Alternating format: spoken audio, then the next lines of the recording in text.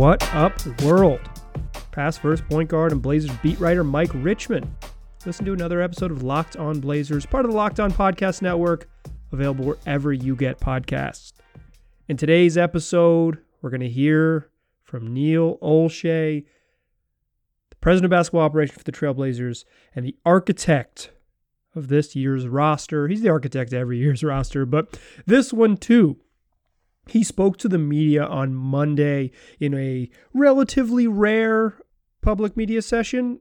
Not rare that GMs speak after the draft and after free agency and stuff, but rare that Neil talks to the media. He does it, in press conference style very, very, very rarely. So when he does speak, when he does have occasion to speak formally to the media in these type of on-the-record situations, I think it's really important to hear from him. So that's what we're going to do in this here episode. So I want to play you some audio from what Neil said, because there's always, even though he's kind of a ketchup popsicle salesman, there is always a grain of truth into what he's saying. He will be, you can learn some things about this team and about how his approach to building this team if you listen closely to what he says. And I don't think this press conference was any different. So if you didn't listen closely, I did for you, and I picked out the important parts, and I'm going to play them for you in our 3 segments here today. We're going to start kind of with Neil's thesis, the sort of his plan for this offseason and how it revolved around, in a lot of ways, Robert Covington's fit, and then the roster was built out from there. In the second segment, we'll talk about Carmelo Anthony. I think this was the big question. Will Carmelo come back? In the immediate stages of free agency, it still wasn't clear. Robert Covington sort of filled that need, but then he came back, and it's how does he fit and what role can we expect? So we'll talk about Carmelo Anthony in the second segment. And then we got some odds and ends in the third segment. Anthony Simons, Zach Collins' health. I think we've got some clarity on what the starting lineup's going to look like. We'll tie a bow on it with some odds and ends in the third segment. But I want to start in this first segment with sort of Neil Olshey's thesis for the offseason. I think he laid that out pretty clearly. He kind of touched on it a couple times in the press conference, but towards the end of the press conference, in a question from Jason Quick, he kind of hit on it as clearly as he did at any other point. Here it is. I think we're a better team than we were last year. I think we're deeper. I think our biggest challenge was on the defensive end of the floor and, finishing out possessions and closing them out with rebounds. So obviously, we added 2 elite defenders with Robert Covington and Derek Jones. We're certainly getting better rebounding. Robert Covington's an excellent rebounder, so is Derek. And then we've all seen what Enes Kanter can do on the offensive glass. So, like I said, I think our 2 biggest challenges were, getting stops and then closing out those possessions with defensive rebounds. And, I think we've added players that fill those needs. So, we're always going to be bullish on our team, but at the end of the day, look, we were high on the roster last year, and I think it's a combination of both. We have the guys we thought were really going to contribute to a deep run in the playoffs from last year's team, and we've added and complemented them with what we did in free agency and trades. Neil had already mentioned that Robert Covington, he called him one of the elite defenders in the league and reminded us all that he was a first-team all-defense selection back in the day.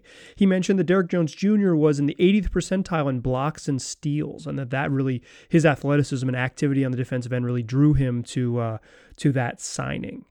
But as is sort of typical of Neil's approach, the thing he did first and the player he committed to first in structuring this roster seems to be the most important. Trading for Robert Covington, giving up 2 firsts and Trevor Ariza's contract in order to get him from Houston was the sort of big moment of the beginning of his offseason, and sort of the big moment where he said, okay, the Blazers are really going for it. This isn't a year where they just try to get the little details right around the edges. They added mostly role players, right? But this was a major role player and a major sort of swing by Olshey. Throwing in 2 draft picks, something he hasn't been wont to do in the past, proves that he understands what the timeline is. And the timeline is to go ahead and be good now. But he expanded a little more on the Covington signing, and I think it offers some sort of insight into, like I said, sort of the general thesis that Neil approached the whole offseason. I keep wanting to call it the summer, y'all, but it's the November. The way he approached this whole free agency draft compacted period. So here's Neil on why Robert Covington was so essential to the way the Blazers began this offseason and kind of moved through it after he was acquired. When we entered the offseason through draft and free agency was we wanted to find our fourth best player, right? We know we've got Dame CJ Nurk. Carmelo is unique, obviously, but to have a guy on Dame and CJ's timeline and with Nurk that we knew every night we have a fourth guy we can depend on instead of really trying to kind of cobble it together with multiple options. And we identified some guys around the league where contractually we could construct a deal. And, Cove was at the top of that list when we indexed towards defense being a priority. So that was a big get for us. I mean, we think now we know we've got a fourth guy every night that can make a high enough impact to give us a chance to win. It's not just going to be Dame, CJ, and Nurk. I mean, Melo was phenomenal last year, being that guy, but it was in a really awkward year where Nurk was out for the most part. Hoodie was out. We were kind of cobbling things together. We really didn't go all the way in with our main group until the bubble. So, like I said, having a guy who's 30 years old, same age as Dame and CJ, same contractual timeline as Nurk was really important. But, that balancing act of being able to win now, maintain future flexibility, but also make guys know that they have an ability to stay with us if things are working based on our history of making commitments to players that, are successful here and make us successful. So that's fun. You get to hear Neil get an email because it's a Zoom conversation and not a press conference in person. Also, you get to hear him use the phrase indexing for defense, which is just a wonderful Neil-ism. Neil-ism or Olshey-ism? I think it's a Neil-ism. But in any case, Robert Covington as the fourth best player is the sort of thesis of the whole offseason, right? Like, in the past, talking with Neil about rosters he's built, and this was particularly true of the 2018-19 roster. He was pitching me on it being flat. So Dame and CJ at the top, and then it's flat. We've got seven guys who can contribute, and I think what that meant was that there wasn't really much difference between Mo Harkless on a lot of nights and Jake Layman. There wasn't going to be much difference in Wade Baldwin and Nick Stauskas at the end of the roster. And so outside of the top two, the Blazers didn't have this sort of clear cut, here's our absolute best group, and that's how we'll go forward. Having both the versatility of here are our four best dudes and the fifth guy can be any number of people, could be Rodney Hood, Carmelo Anthony, Zach Collins. That is way more valuable for the Blazers than saying, here are our three best players, and we'll figure out the other two dudes who can play defense and who can play offense and figure it out from there. Having a defined group, but still allowing for versatility, so it's not such a sort of set in stone, here are our five best players that we have to both start and end the game with, gives the Blazers real flexibility that they haven't had. And I think Robert Covington as a fourth best player and getting someone who is talented enough to be clearly that is sort of what Neil went after this whole offseason. I think he sat down with Damian Lillard and said, I know we need to get better on the wings. Here are 6 dudes we could go get. What do you think? And I'm going to assume that Robert Covington, near the top of that list, he really helps. And I think this is sort of set up and it defined the season. Adding a guy who's not only your fourth best player, but is comfortable being a fourth best player on a roster is a real come up. It's easy to add just sort of, it's not easy, but it's possible to add talent that doesn't make sense. Robert Covington is both a really complementary part and someone capable and comfortable being a really complementary part. There is value in understanding both that you are good and how you fit into the puzzle. Speaking of the puzzle, one of the most confusing things about this Blazers roster is where does Carmelo Anthony play?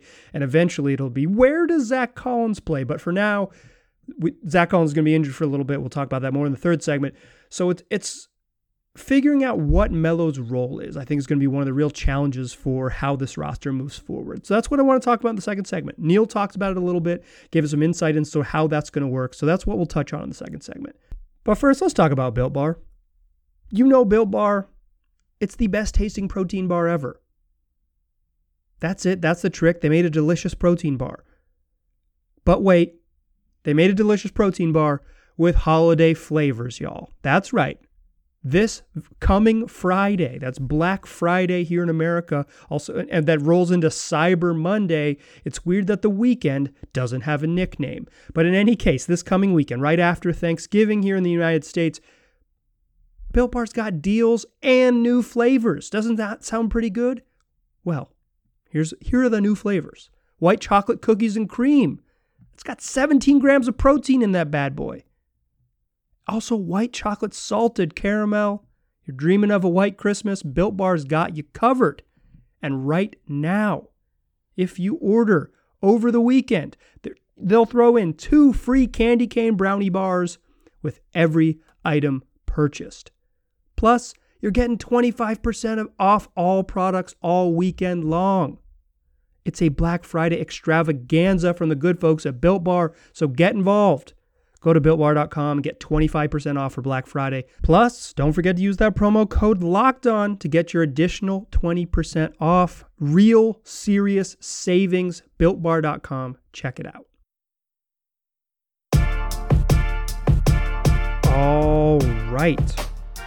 So we talked about Neil's sort of thesis, his plan for the offseason. It was about getting better defensively, becoming a better rebounding team, and it all kind of fit around getting Robert Covington. Certainly Derek Jones Jr. is involved. We'll talk about him a little bit more in the third segment. But I think it was getting that sort of defined fourth player and then figuring out all the other pieces that fit around once you've got a really solid core that includes some level of defensive competency, some balance on both sides of the ball, and I think Covington does that.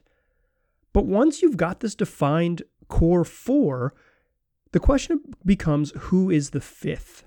And in many ways, that sort of fifth spot, who starts, was the big question surrounding Carmelo Anthony's free agency.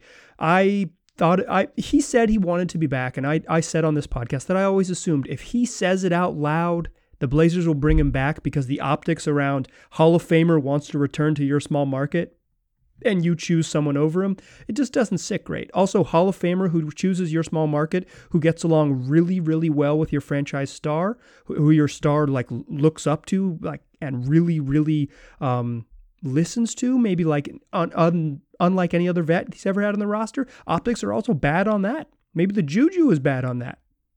So because of his relationship with Dame, because of how publicly he said he wanted to be back, I assumed Carmelo would be back. But there was still this huge question. How does he fit? Where does he play?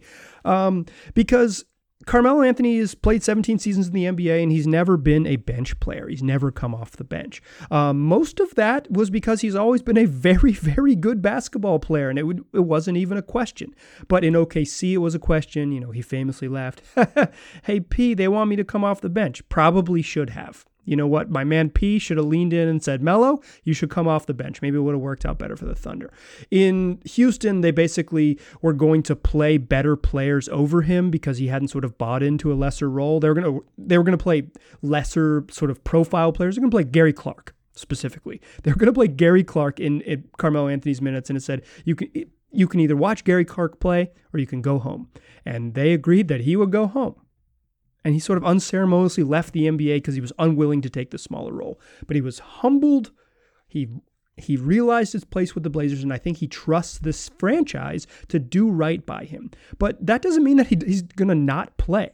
Like, Carmelo Anthony didn't sign here to get the Chris Kaman, where he just has 1 year of contributing and then 1 year of being a high-paid assistant coach, or like a assistant coach who's in really good shape.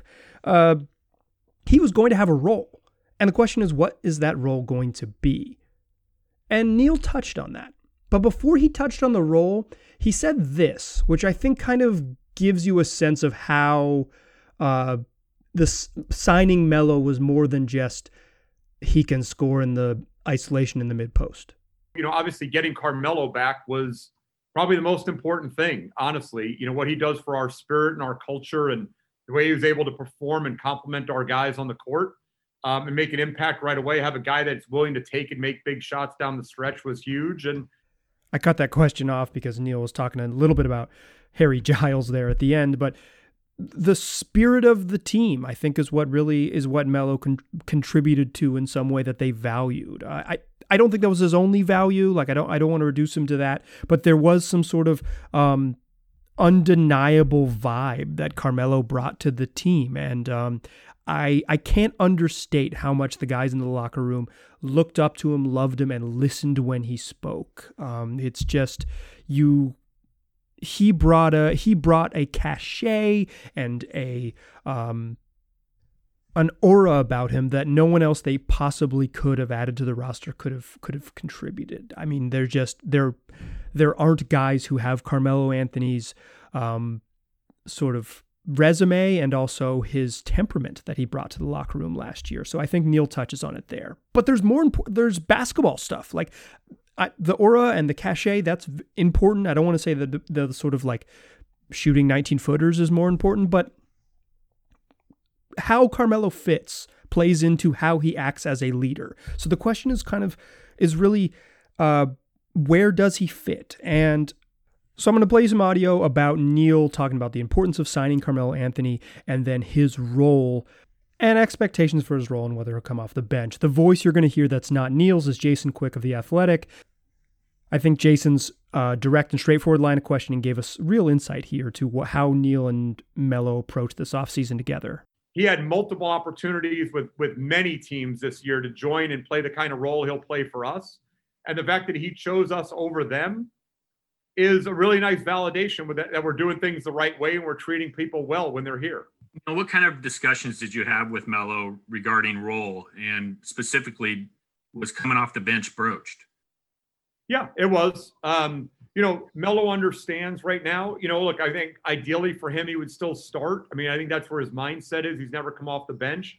Obviously that'll be Terry's call, but, I think the conversation, Jason, was, make the decision to come back based on the reality that you'll likely come off the bench to start the game. If that's not an oxymoron, I guess. But he'll probably come off the bench. I think he can be featured more with the second unit. In a first unit where you have Dame, CJ, Nurk, right? Like, with Melo last year was different. But I think with, depending on who starts at 3, we assume it's Cove, and Derek. There may not be as many shots there for him. So being able to feature him with the second group, get him some post-ups, have him be more of a target for plays with that second group probably gives him, a higher usage with the second group than the first group. And then, like Melo and I talked about, I mean, if his minutes get limited more into like the 20, 22-minute range, we're not as concerned about back-to-backs, right? We're not getting the wear and tear. We're not extending him. If he's having a night, where he's got it going, Terry can extend and go longer. If it's a third game in 4 nights, maybe he plays shorter minutes so we can kind of preserve him. I also think what's important, it's guys get too caught up in who starts. It's really about who finishes games. And I think based on matchups, based on what we need on the floor, the trust factor with Melo in terms of making big shots and understanding what it takes, as you guys all saw in the bubble, to close out a playoff caliber game, that's where we'll need Melo as well. And we'll want him to be fresh in those minutes. So there's a little gem tucked in there about the Blazers' potential starting lineup that we'll address in the third segment. But right now, just to focus on Melo here, I think Melo playing like 20 minutes a night off the bench is the ideal role for him for this specific team. It does create some interesting Carmelo Anthony, Enes Kanter front courts with Rodney Hood also on the court. So if you like high-scoring basketball, check in when the Blazers bench is in there, because I don't know if they're going to stop anyone. Obviously, you can mix and match some other parts to make that team not as horrific on defense, but I guess when you have Enes Kanter and Carmelo Anthony on the roster, they might play together. That's one of the options. The second unit being bad on defense doesn't matter as much as long as there is some group of 5 that is competent. So I don't want to get too far ahead of myself being mean to Melo and Enes Kanter on defense. They've only rejoined the team for a couple days now. But I think Neil having that conversation with Melo in general, like just putting it out there, hey man, if you come back and we want you to come back, you are probably going to have to play a second unit type role. That he started a bunch of games. The roster was weird last year. He played 33 minutes a night. Obviously, he wasn't going to do that this season. But they kind of deployed this type of thing. They brought him out early with CJ and then brought him back so he could go and they could run the 2-man game against second units. I can see a similar thing happening. And Melo as a backup 4 who plays against second units is the ideal Melo at this stage. Like this is both like the best way to use him, and if he's willing to do it, it keeps things harmonious. And I think Neil already having broached that topic with him is very important, because that's sort of the crux of bringing him back, is that he has to have first a role, and he has to have a role that he accepts. And if they are sort of planting those seeds a month before the season starts, I think it can be the type of thing that he buys into, and it won't end up being a problem.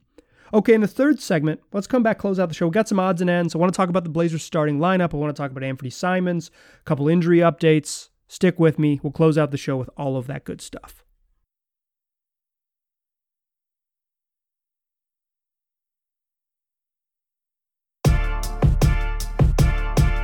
Still a pass first point guard. Still Mike Richman. Still listen to Locked On Blazers. We talked about the Blazers finding their fourth best player in Robert Covington. We talked about Carmelo Anthony's role. Sounds like a bench role, playing 20 to 25 minutes a night. Ideal role for him. So what I want to do to close out the show is talk about some odds and ends. One, when Neil was talking about Carmelo Anthony, he seemed to give up the goose on who's going to start for this team. I had guessed, and I've done this multiple times in this podcast, your boy was wrong, or at least I appeared to be wrong. I'd guessed that Rodney Hood and Robert Covington would start. I thought that would allow the Blazers to not have their best two defensive wings play every single minute together, which would reduce how bad the defense on the second unit might be, which I'm still, like I've hinted at now a couple times, somewhat concerned about. But Neil said in that audio where he's talking about Carmelo Anthony's role coming off the bench is that the team is sort of assuming that Robert Covington and Derrick Jones Jr. will start at the 3 and 4, somewhat interchangeably. In some audio that I didn't play you, Neil compared their roles to Al-Farouq Aminu and Mo Harkless, which guys, Aminu was the 4, quote unquote, and functioned as the 4 in the offense, which means like he set screens in certain spaces. But at some point they run a high pick and roll with Damon Nurk and you just space out. There's some action stuff where being the 3 is very different from being the 4, but defensively it's not that much different. And in sort of the read and react stuff that the Blazers will run after they kind of get out of their first actions, it's there. Those positions are relatively interchangeable, although someone will be defined as the 4 and someone will be defined as the 3, and I would assume that it's Derrick Jones Jr. who's the small forward in this case. But that sounds like your starting lineup. Neil says it's up to Terry, but this team, it's the everything works together. The roster construction leads to who Terry starts, leads to who comes off the bench, all these things. So I think it's going to be Dame, CJ, Derrick Jones Jr., Robert Covington, and Jusuf Nurkic are your starting 5 on night 1. Obviously, that can change. That leaves Gary Trent Jr. and Rodney Hood and Carmelo Anthony and Enes Kanter off the bench. And then who's that 10th guy? Well, that would be the somewhat forgotten man, Anfernee Simons, who was supposed to be the best player that Neil Olshey ever drafted and turned into a 20-year-old who looked a little bit out of sorts, as many people his age might in the league. Blazers aren't touting him for star power any longer, but if you were wondering why the Blazers didn't sign a veteran backup point guard, well, Neil Olshey has an answer for you. We have a backup point guard. It's Anfernee Simons. We have, guys, I know this becomes a question, but 95% of our possessions last year were played with Dame or CJ at point guard. That's our model.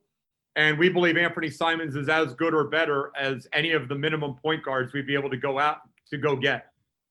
Things done changed. Anfernee Simons is now better than, or as good or better than a minimum point guard signing, and he used to be a guaranteed star. Neil Olshey has changed his tune. 2 things about that comment. One, if you listen to this podcast, I always kind of thought this is the direction Neil would go. Maybe not my favorite idea, but the franchise is so committed to what Ant can become that they were always going to give him one more shot at it. But I also think kind of reading between the lines a little bit in that statement is that maybe Anfernee Simons is going to get a somewhat limited shot at it. Neil saying that 95% of our possessions came with Dame and CJ at point guard. The numbers I could quickly find don't exactly back that up, but they played a lot of it, and particularly after about Christmas when they recommitted to Dame or to CJ coming off the bench and being the de facto point guard. They didn't. That was not always how the rotations work. They were not staggering Dame and CJ at the beginning of the year. Hence the 95% thing I think is a little bit off. But they recommitted to it around Christmas, and CJ did start running the second unit. So kind of, I think, sort of baked into, hidden to what Neil is saying in there is that maybe Anthony Simons doesn't have a guaranteed spot. Like, I think he'll play early on in the season, but I think what Neil is saying is that we are totally comfortable with CJ being the backup, and we don't need a veteran backup point guard because our sort of emergency point guard is Anthony Simons. We have Dame.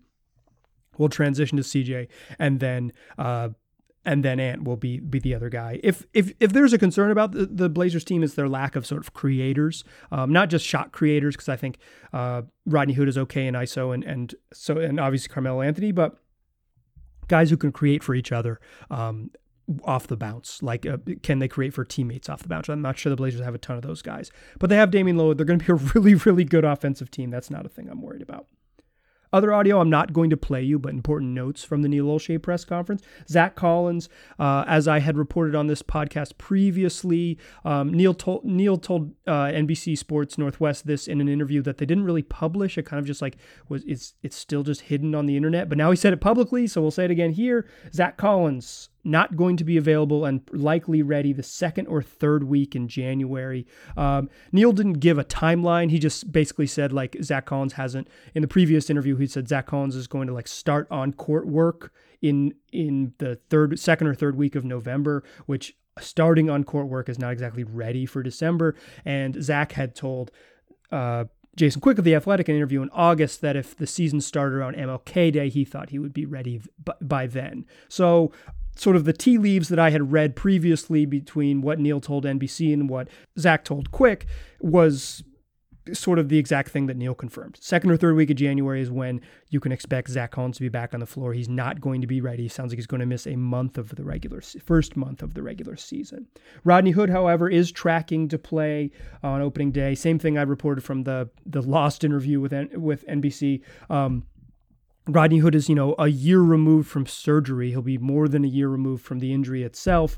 Neil had said in that interview with NBC that Hood was beyond rehab and just getting back to sort of playing himself in shape, and he's tracking to be ready on opening night, to use a Neil term. Careful about listening to too many Neil interviews. You will start using his Neilisms.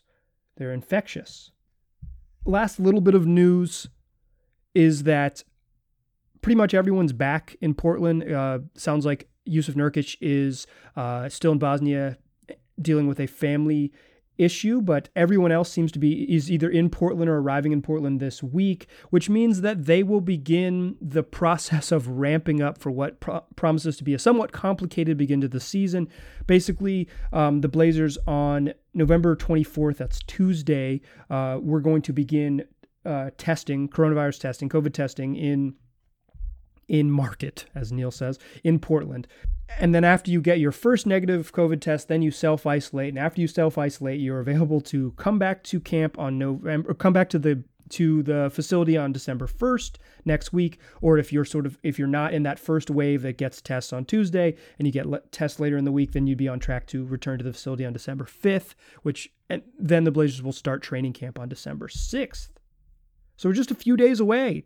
Less than 2 weeks from training camp, and then from there we'll be less than 3 weeks from opening night. It's coming quickly, but I think Neil laid out. I think Neil gave us his vision for the offseason and answered a bunch of the big questions. Here's who starts. Here's how Carmelo fits. Here's why I added who I added. I think Neil offers insights in these. It's good to listen to him when he talks. Like he gives up the goods. He's not super forthcoming in other public appearances. So when he does make these, I really try to bring you the audio from Neil. I want you to hear it because I think you can really pick up. You can pick up on stuff. There's little. Neil will reveal some things if you listen close enough, and I truly believe the best way to learn about a team is to listen what the people involved with the team say. Listen to the players, listen to the coaches, listen to the executives. These are the people who give us the most valuable insight. Speaking of valuable insight, the Blazers have introduced some of their new players this week. Robert Covington, Derek Jones Jr., old new player, returning, Enes Kanter. I think there's a chance we'll get Carmelo Anthony immediate availability. I haven't checked the notes from the team yet, but I'm pretty sure that'll happen later this week. I want to play that for you in audio on some audio clips, some of the highlights from that, what you need to know later this week. So check your feed. Tell your friends about this podcast. They can get it wherever they already listen to podcasts. Just search Locked On Blazers. It'll be there waiting for you. Appreciate you listening. Talk to you soon.